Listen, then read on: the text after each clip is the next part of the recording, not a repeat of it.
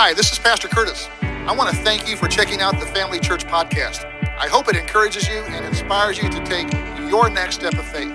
You can find out more about how to do that at our website, familychurch.xyz. And if you know a friend who needs to hear this message, please forward it on to them. I hope you enjoy the message. Would have thought he would have said. I mean, this was Jesus, this was the Son of God, right? So you would have thought he would have said, follow me and I'll make you more spiritual. Or follow me and I'll make you a better husband, or a better wife, or better mom or dad. Or follow me and I'll make you more generous. But he didn't say that. Here's what he said in Mark 1, verse 17. He said, come follow me and I'll make you, and here it is, fishers of men. Fishers of men. In other words, he told them, I want to teach you how to impact someone else's life in a positive way. And some of you are already getting a little nervous thinking that this is going to be a message about evangelism, and you would be right. Which you probably didn't want to hear, because unfortunately, most Christians don't feel comfortable when it comes to witnessing or evangelizing, which is why you don't do it, which is why many of you don't do it. And that's unfortunate, because you know what? You can read your Bible from cover to cover, and you cannot get away from that theme. It's at the center of God's heart, evangelism, reaching the lost. In fact, it's not only the topic that begins the Gospels, it's also the topic that ends the Gospels. We read Mark chapter 1. How about Mark chapter 16, the last chapter in Mark, verse 15? Jesus said to his followers, go everywhere in the world and tell the good news to everyone. So this is what his goal, this is what his end game was with us, to mold us, to shape us, change us in a way that our lives would impact other people's lives, not just in a positive way, but in a way that would point people towards him. Yet, so many people are intimidated, even scared at the topic of evangelism. And those fears, I believe, those fears are based on myths and misconceptions, oftentimes formed by our own personal experiences.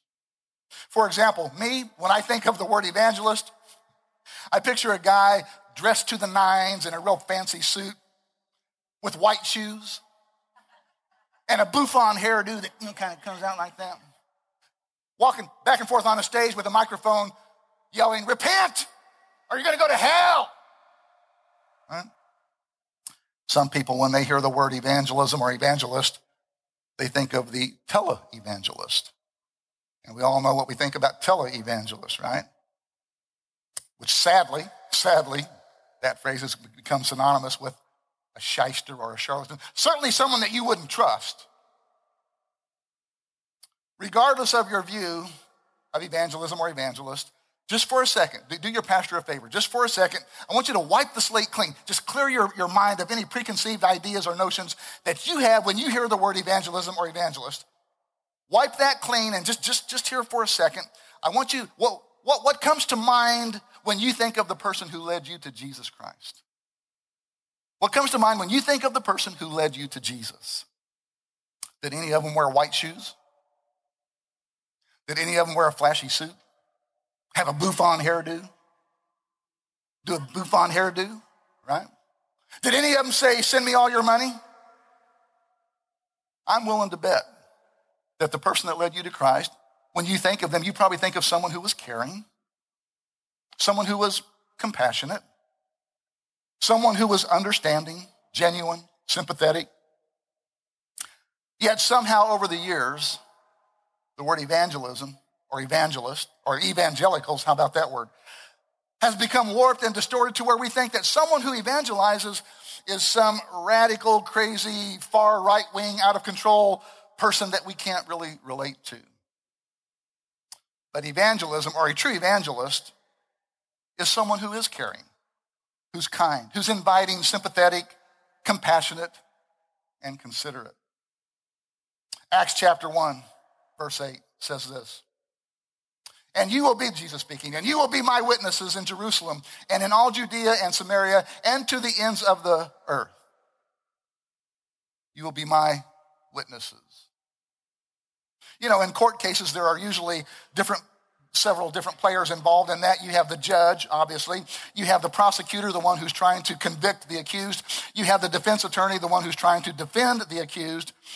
But see, our role is none of those. We're not called to prosecute or defend the gospel. Our job isn't to tell people that they're going to hell, nor is it our job to try to answer all the hard questions that people might have about God. Our job is simply this, to be a witness. What does a witness do? A witness just tells what they saw. They just tells, this is what I saw, right? They just tell their side of the story. You know, let me tell you what happened to me. Let me tell you what God's done in my life. And when we do that, people will take note. Not only that, people will be interested. You say, no, they won't, Pastor. No, you're wrong. They will. And I'll tell you why. Years ago, Gallup did a poll where they discovered that of the 65 million people in North America who won't go to church this morning, of those 65 million people, 34 million would have come to church only if someone would have invited them. Yeah, so you're wrong. People are interested. Regardless of what you think, they are interested. Not only that, of all the topics that teenagers talk about, music, movies, sports, drugs, dating, whatever, of all the topics that young people talk about, the one that they're most interested in talking about, according to that same poll, is spirituality and the afterlife, regardless of what they say. According to the poll, no, they're interested too. They're interested too in spirituality and the afterlife. The point being, here's my point. God is already at work in people's lives. He's already at work. He just needs us. He needs you and me to understand how evangelism works and cooperate with him to do our part. What is our part? Being a witness. Just tell our story. Just be a witness. Tell what Jesus has done for us. Let me put it this way, and here's the big idea for this morning's message. Evangelizing is your destiny. If you're a Jesus follower, this side of heaven, while living on this planet, this is what you were called to do until Jesus takes you home. In over 40 years of ministry, the most common question I get asked as a pastor is people want to know what God's will is for them. Pastor, I just want to know what God's will is. Well, if that's you, this is your good morning, because this is right here. It's on the screen. You know what God's will is for you? To evangelize. That's it. God's will is for you to evangelize. Can you be a little more specific, Pastor C? Absolutely. Go listen to this series. Go back over the last 4 weeks and listen to this series, because I got very specific in each of those messages that kind of outlays this for you and kind of shows you what this means to be a witness, right? So I want to simplify this and make it easy for you, because I know a lot of you are intimidated by that word, evangelism, witnessing. You don't feel like you do it good, and you're just kind of afraid. So I want to kind of distill this down, make it simple by giving you 4 things that you can do to become a better evangelist, right? To become better at witnessing, better at reaching your world and changing your world. So 4 simple steps. First one, become aware. I kind of touched on this in the first message of the series, but become aware. Aware of what? Aware of these 2 things. First, become aware of the fact that this is your ministry. This is your ministry. I mentioned this before, but you are God's plan to reach the lost. You and me. There is no plan B. You're it. Right or wrong, this is how God chose to do it. Right? Romans 10, verses 14 and 15. How then can they, and they are the people who don't know God, those people who are far from God, those who are unchurched or dechurched, how then can they call on the one they have not believed in? And how can they believe in the one whom they have not heard? And how can they hear without someone preaching to them? How can they hear if no one ever invites them to church, or no one ever shares their faith journey and what Jesus has done for them? Paul goes on to tell us in 2 Corinthians chapter 5, verse 20. So we are Christ, an interesting word here, we are Christ's ambassadors. God is making his appeal through us. We speak for Christ when we plead, come back to God. Come back to God. Folks, this couldn't be clearer. God wants to use us to reach the lost. So the first thing you need to be aware of is why you're here on this planet in the first place. You're here to be God's ambassadors, his representative, to share the good news about Jesus Christ, to witness to other people. And the other thing we need to be aware of is, and this is important too, how the process works. We need to understand, we need to be aware of how this process of evangelism works. The Apostle Paul used an agricultural analogy to explain the process of evangelism. Here's what he said in 1 Corinthians 3, verse 6. My work was to plant the seed in your hearts, and Apollos' work, Apollos was another disciple, Apollos' work was to water it. But it was God, not we, who made the garden grow in your hearts. The reason we need to be aware of how the process of evangelism works, and this is huge, you don't want to miss this. The reason we need to know how the process of evangelism works is because it takes the pressure off. When you understand how it works, it takes the pressure off. Let me explain. Years ago, a guy by the name of James Ingle put together this scale. Through years of research, he put together this scale that kind of charted out the process of evangelism as it plays out in people's lives. How people start out far from God, and then gradually, step by step, move closer and closer to God, eventually surrendering their life to him, and then beyond that, growing in their relationship and in their faith. Now, the scale is helpful because it shows us that when it comes to evangelism, our job isn't to close the deal. See, we think if we go out and witness and someone doesn't get saved, we failed. No. Our job isn't to close the deal. God closes the deal. We plant the seeds. It's a step by step. We're just trying to get someone one step closer. That's how this works. So it takes the pressure off because you don't have to close the deal. Now, time won't allow us to examine fully this Ingle scale that I referenced, but basically it kind of charts the journey from no knowledge of God or maybe even antagonistic towards God to coming to know God to finally growing in your relationship with God. But I'm going to start just kind of, again, I'm not going to show the whole thing. We don't have time. But at -6, he has resistant. See, this is the furthest people can be from God. And these people are here for usually one of two reasons: hurt or fear.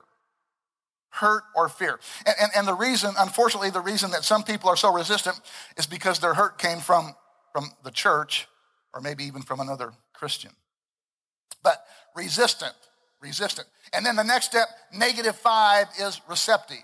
Now, at this stage, people begin to open up a little bit to the idea that maybe there is a God out there somewhere, right? And if there is, then maybe that God, maybe has a plan for me. That moves them to the next step, -4, which is seeking. Now, this is a pivotal stage because this is when people start becoming invested in this process. It may not be much initially, but when someone starts taking the time to ask questions or read an article or listen to a podcast, that shows they're interested, right? I mean, it shows they're at least taking the time to invest a little bit in this, and that's a huge step in the right direction. And then that leads us to the next stage. The next stage. Where am I at? -4 or -3? -3, considering. You go from seeking to considering. Now, this is where people begin to kind of capture a glimpse of the large picture of life. You start kind of stepping back and realizing maybe there is more to life than just me and my little world here, right? This is where people begin to kind of look at their life compared to what it could be. Receptive, seeking, considering, and then the next step is understanding, -2, understanding. This is where we begin to understand some of the truths and principles found in the Bible. See, this is where, you've read the Bible, I don't know how many times, but all of a sudden you read it one time, and all of a sudden you're reading the teachings of Jesus, and all of a sudden it's like, oh, I think I could, it begins to make sense. You see how you can apply that, right? That's the understanding, which leads to the next stage, and that's ready. This describes the 34 million people who would have come to church this morning but haven't been invited. See, we think that they're not ready, but they are. They're just waiting on one thing. Not an explanation. Not how did Noah get all those animals on the ark. Not how did Moses part that Red Sea. No, they're waiting on one thing, an invitation. Just someone to invite them. Church. Then once the invitation is given and they respond, that brings them to ground zero. And this is new life in Christ. See, this is where the person makes the decision to surrender their life to the Lord. And then once they do that, they start up the plus side of the scale. Plus one is belonging. Belonging. Honestly, I'm just being real honest with you. We've got a lot of folks here at Family Church. You've been stuck at ground zero for too long. Just, pastor's just being honest with you. Some of you have been at ground zero for too long. You've never taken that next step. You hear us talk about this a lot, but it's true. God made us in a way that we need each other. That's why it's important to get plugged into a small group, a home group. At Family Church, we call them growth groups. See, this is where you really begin to mature in your spiritual walk, which leads to the next stage, plus two, which is growing. Another word I could have used here was discovering, because this is the stage where you find out what God has for your life. You hear us say this quote quite a bit too by Mark Twain. The two most important days in your life are the day that you were born and the day you find out why. And that's true, right? It's an oversimplification, but you want to be a success in life? I'm going to tell you how to be a success in life. Find God's will and do it. Find God's will, and you want to be a success? Find out what God has for you and begin to pursue that.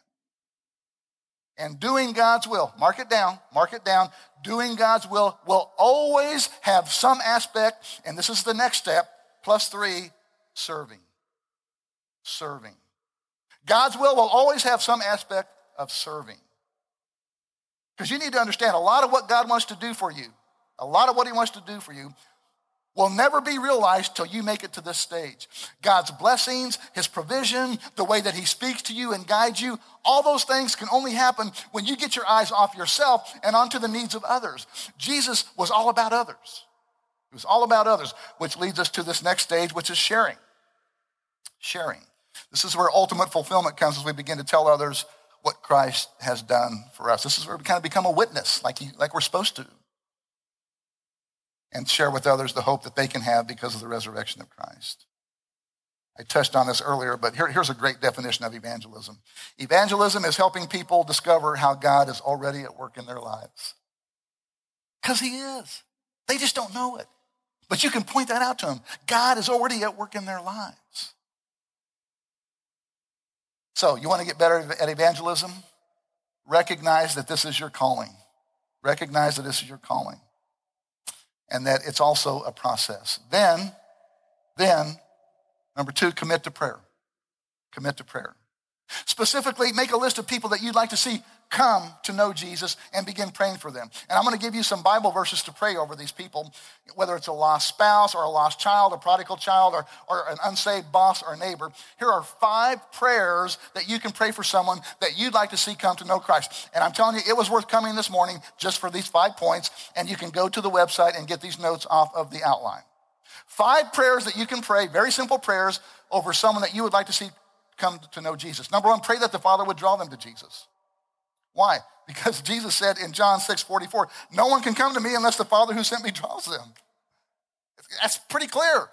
Pray that the Father would draw them to Jesus.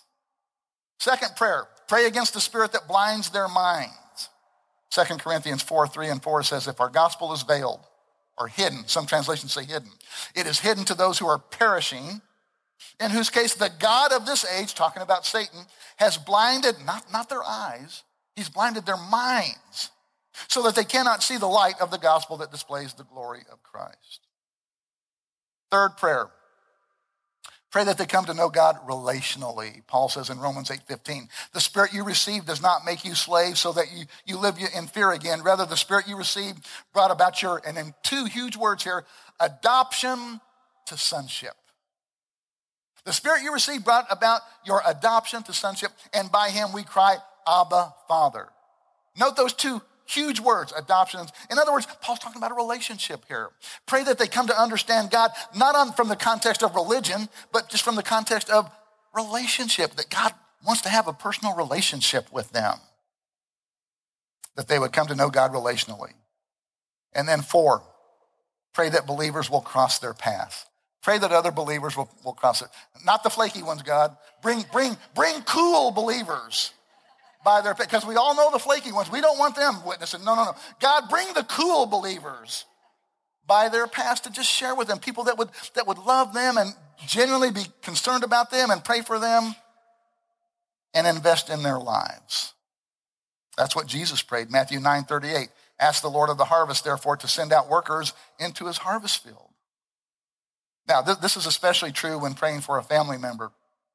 Here's why. Sometimes your family can be your hardest mission field for obvious reasons, right? No one knows you like your family. They know, for good and bad, they know all about you. So seriously, oftentimes they're some of the hardest people for you to witness to. So pray that God would bring someone else along, someone that would, be able to, that they would be able to receive from. And then the last one, the fifth prayer, is pray for a revelation of who Jesus is and what he's done for them. Ephesians 1:17. I keep asking that the God of our Lord Jesus Christ, the glorious Father, may give you the spirit of wisdom and revelation so that you may know him better. See, this is the aha moment, right? Pray that God would bring him to that aha moment. You can't turn the lights on for him, but God can. That point in your life, and we all had it. If you're a Jesus follower, you had it. That moment where it clicked for you.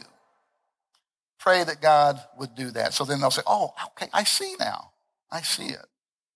So you want to get better at evangelism? Here's how you do it. You become aware. You commit to prayer. Then you show you care. I can make a rhyme any old time. You become aware. You commit to prayer. Then you show you care. This is what we did yesterday. This is what we did yesterday on our serve day, right? We showed our community that we care. Again, people don't care what you know. They want to know that you care. Look, evangelism is really not hard, folks. It's really not. Anyone can serve. We had over 100 people. We haven't had 100 people come for anything in this church. Anyone can serve, right? And think about this. Think about this. One time, Jesus just went to lunch with Zacchaeus. That's all. That's all. He just had lunch. Hey, let's go have lunch at your house, right? How many of you can eat? How many? Come on. You're in. You know how to evangelize. If you know how to eat, just invite someone to. That was Jesus' evangelism style. Just showing people that he cared. First year we moved to Wellsville. We lived up on Main Street. Rented at at that time, Richard and Esther Rogowitz owned it. Right next to the house that we rented, there were a couple of trailers. Those of you that lived here long enough, you kind of know what that area I'm talking about. But there was a young man that lived in one of those trailers, the trailer right next to us. And this guy was nice enough. He just needed Jesus. He needed Jesus really, really bad. He had a lot of life controlling issues. He was single, kind of living that party life. And almost this is no lie, every Friday, I knew when he got home from work every Friday because he would put on Lover Boys, working for the weekend. And crank it up, he'd crank that puppy up to 10. Everybody's working for the weekend. Now you got that earworm going through your head all day, right? Everybody wants a new romance. Everybody's going off the deep end. Everybody needs a second chance. I don't think he realized, maybe he did. I don't think he realized how prophetic that song was for his life. Sue and I had him over for dinner one night just to get to know him. We didn't preach at him. He knew I was a pastor, but we didn't preach at him.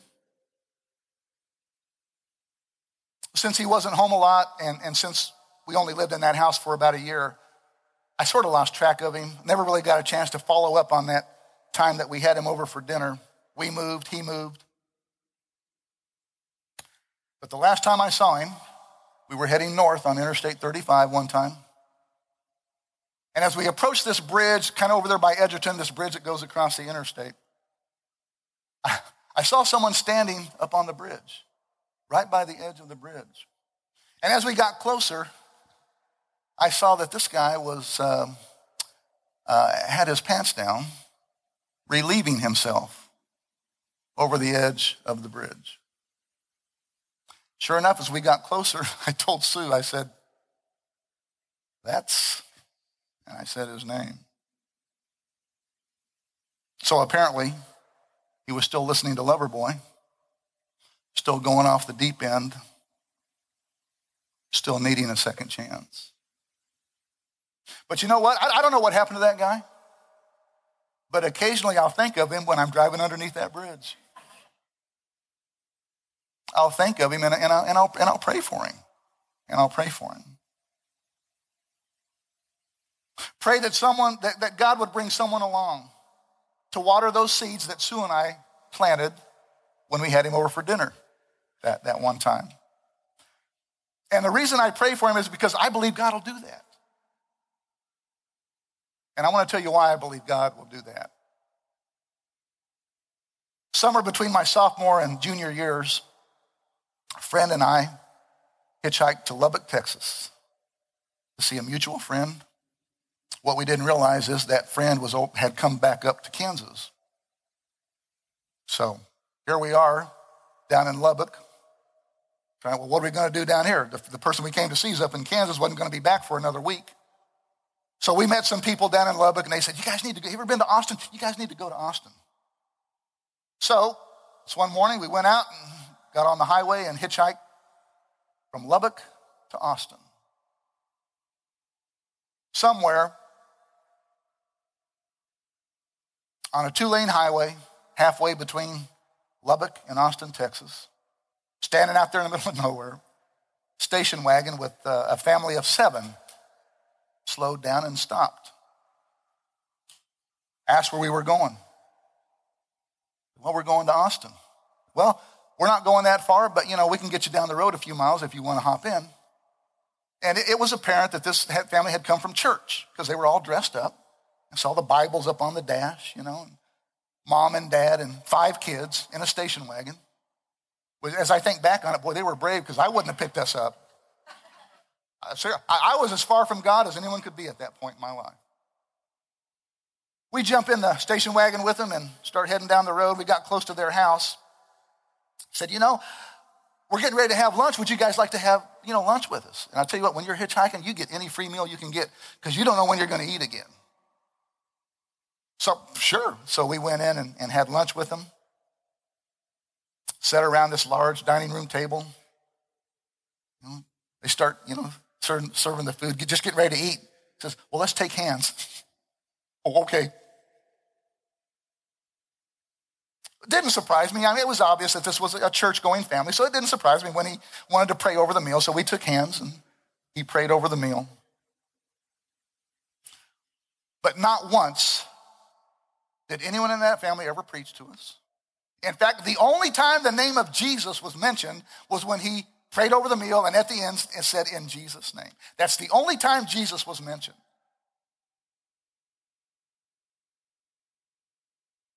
Took us out to the highway, dropped us off, and I'll never forget this. As we got out, got our stuff out, sleeping bag and stuff out of the car, he looked at us and he said, it was a pleasure meeting you guys. We'll be praying for you. And I remember thinking, really? This guy who would actually take the time to pray for a couple of complete strangers, burned out hippies that probably, would never see again. As I think back, I got a little emotional in the first service thinking about that. God actually orchestrated that event for me. That this nice, clean-cut, well-mannered family of 7 would stop and pick up a couple of hippies standing by the side of the road, feed us.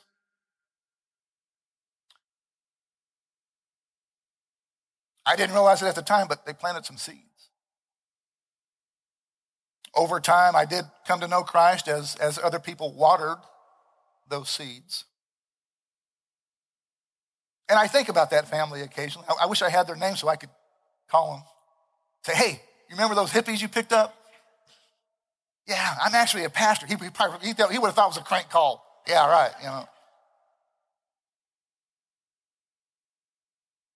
But because a family was just obedient, that's all. They didn't preach it. They didn't try to close the deal. They just invited us to lunch. They just followed the example of Jesus. Hey, want to have lunch? And because of their obedience, I'm sharing this with you today. 1 Corinthians 9:19-23. Though I am free and belong to no one, I have made myself a slave to everyone to win as many as possible. Verse 22. I have become all things to all people so that by all possible means, taking them to lunch, raking their leaves, painting their walls, cleaning their windows, sweeping their porch, cleaning out their gutters, by all possible means, I might save some.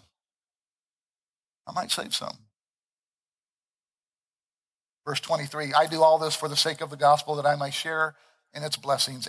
And sharing in its blessings is simply just living the life that God called you to live as a witness. Become aware. Commit to prayer. Show them you care. And then get ready. Because if you do those three, then God's going to give you these opportunities. So be looking for them. Be ready to share. Be ready to share. Now, some of you might still be, I don't know, Pastor. I just don't share Jesus very well. I get intimidated or scared. I just don't feel adequately prepared. Okay, if that's you, instead of sharing Jesus, just share your church. Just share your church. Say, hey, you know what? Our church is doing this thing we call At the Movies. And you know, I want to invite you to come and you can sit with me. You can sit with me.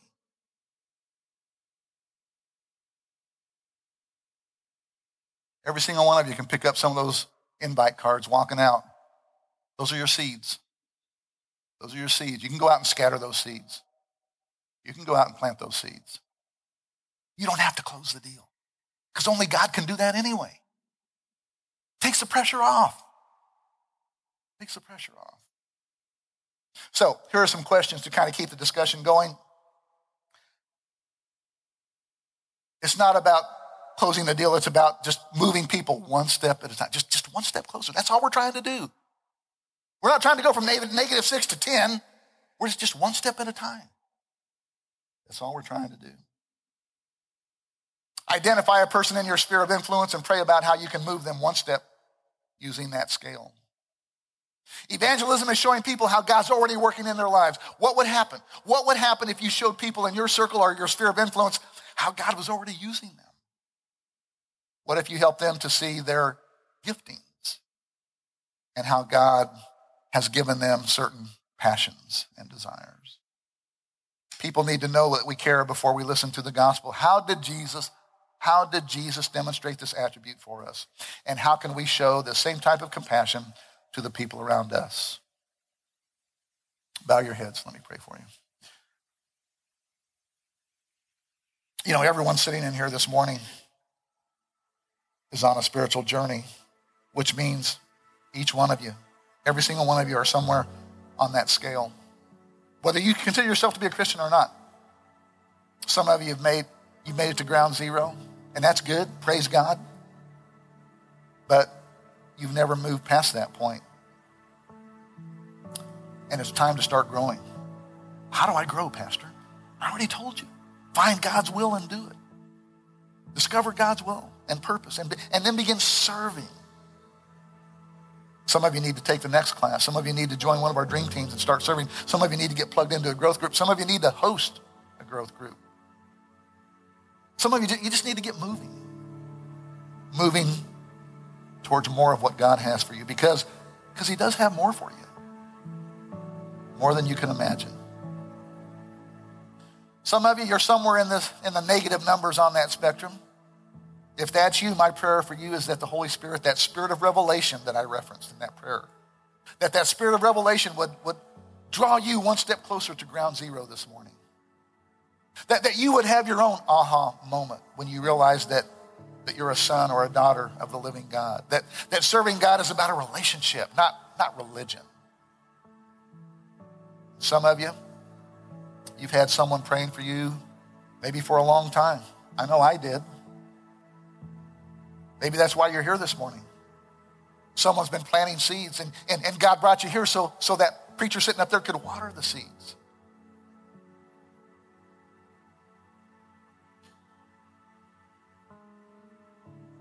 Here's what some of you already know. God's been dealing with you for a while now. and you've been trying to ignore it, you've been trying to suppress it, trying to hope it goes away. Can I tell you, it ain't going away. The Bible says God's created eternity in our hearts. It ain't going away. God has too much invested in you to let you continue to living the way that you have. And some of you need to close the deal with God this morning. So if that's you, if you've been running from God and it's wearing on you and you're ready to surrender your life to him, you're ready to take that next step of getting to ground zero. Or maybe you used to be at ground zero. Maybe you used to be at 1 or 2, plus 1 or 2.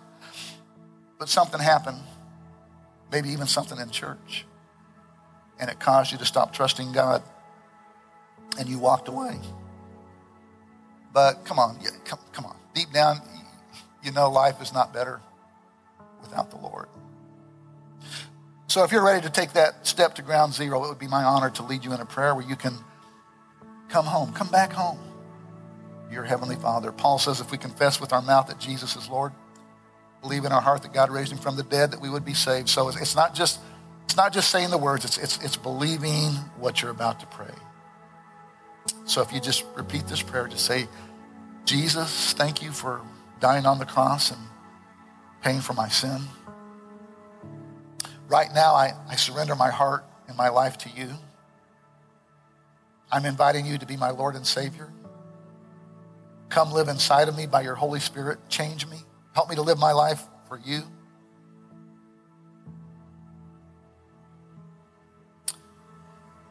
For everyone else, help us to take our next step and not be afraid or intimidated by the word evangelism, but embrace it in its simplicity as we make ourselves aware, as we commit to prayer, as we show we care, and then as we begin to do what Jesus called us to do, just be a witness and share the good news with others. And in so doing, change our world. In Jesus' name.